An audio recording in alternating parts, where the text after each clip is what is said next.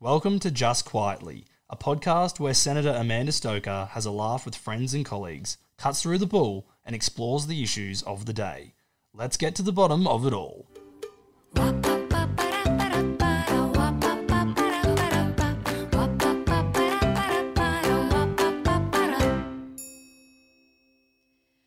Hi, and welcome to Just Quietly. I'm Amanda Stoker, and this is a podcast where we normally talk about the big political issues of the day, but there really isn't an issue that is bigger for all Australians at this moment in time than how we manage the spread of the COVID-19 virus, and that's meant that most of us are spending an awful lot of time at home at the moment. Now, in our household, that creates all kinds of complications that I'm sure are replicated right across the state. We've got 2 working parents at home. We've got 3 children at home, and that makes for an awful lot of noise and an awful lot going on.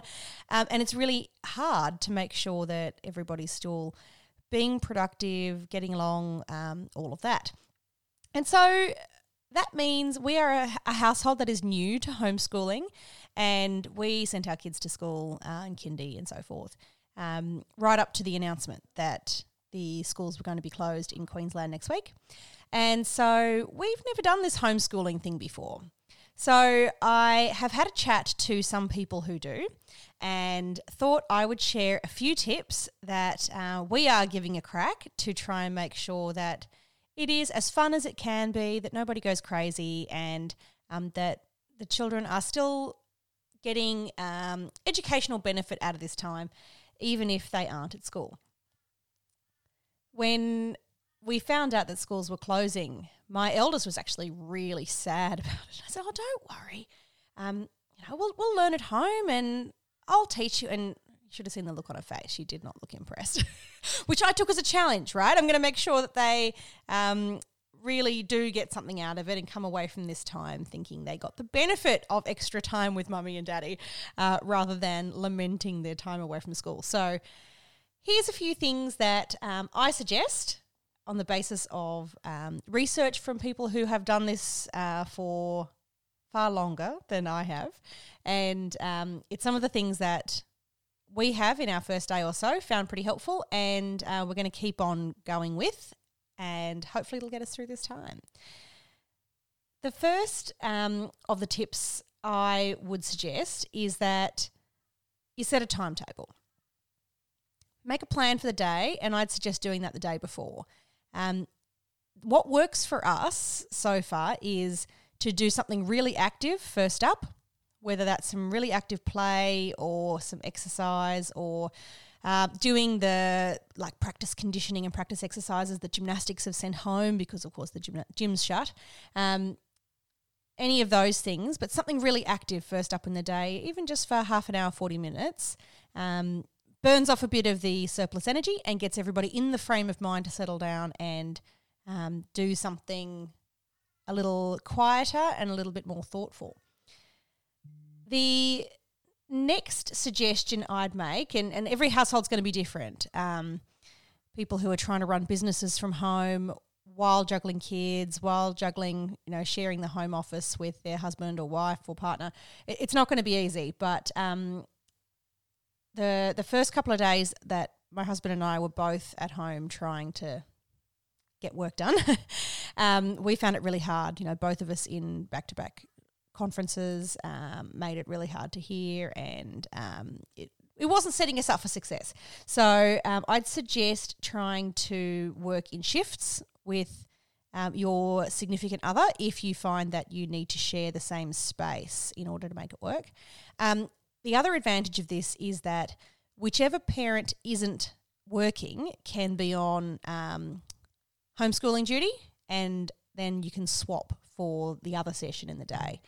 That means that the time with the kids can be a nice relief a nice break from the work that you have to do, and it means that nobody's patience runs too thin. The next tip I'd give you is to, as you plan your day and the activities that you're going to do, really mix it up. So if I take yesterday as an example, we started out with something active, some exercise and some gymnastic stuff. Then we did a session of writing and spelling and English language type activities. Then we took a little break. We did some art and crafts type activities. Then we returned to maths, something again a little bit more, I'd say, are they right brain?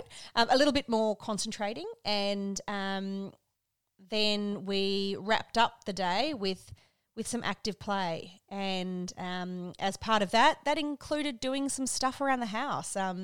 There's nothing wrong, I think, with engaging kids in helping with the gardening, for instance.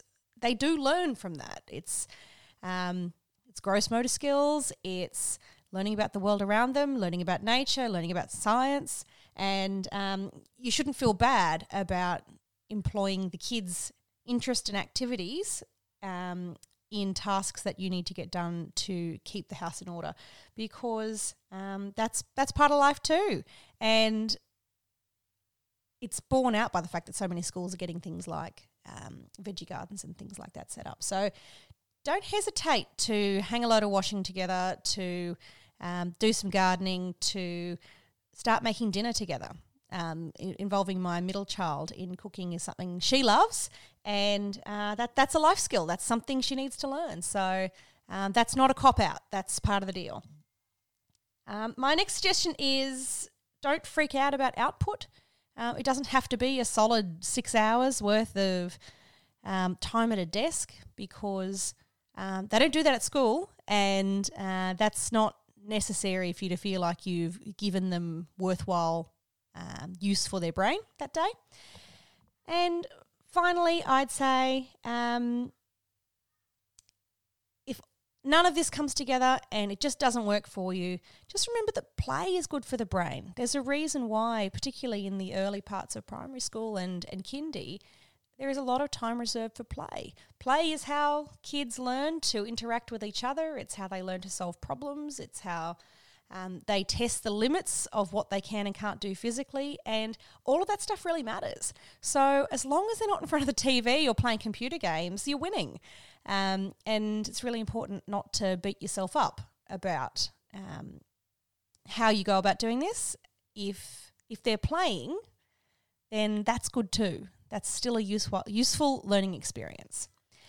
If you want some resources from the internet that you can sort of print out, like math sheets or, fun arts and crafts type cut and paste exercises that can be useful, or word lists if you want to go through tricky words or make a tricky word tree, or any of those sorts of activities, or lists of words that might be good for practicing spelling, you can try websites like Sparklebox.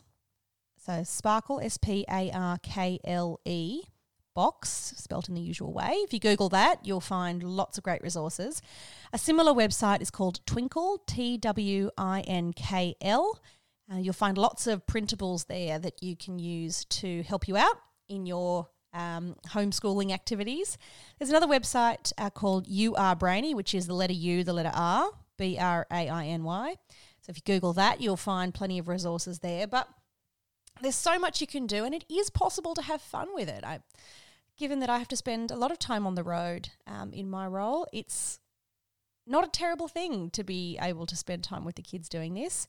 And if there's ways that we can make it work, along with making sure that we're still delivering for the many Queenslanders who are going through a really difficult time, then that's good. So a couple of other ideas you could use to get started.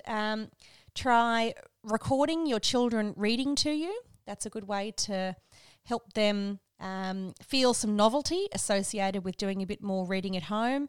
Do Easter craft. You know, the work you do on cutting with scissors and sticky taping or gluing things together is still really important for those fine motor skills, and it's definitely worth doing.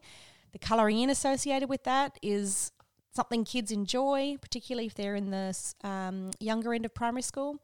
Write letters to your friends. It's a nice way to practice your reading and writing, practice your language, and there's a life skill involved in writing a proper letter, putting it in an envelope, learning how to address it and how to post it. And all of that can be done without breaking the rules about contact with other people.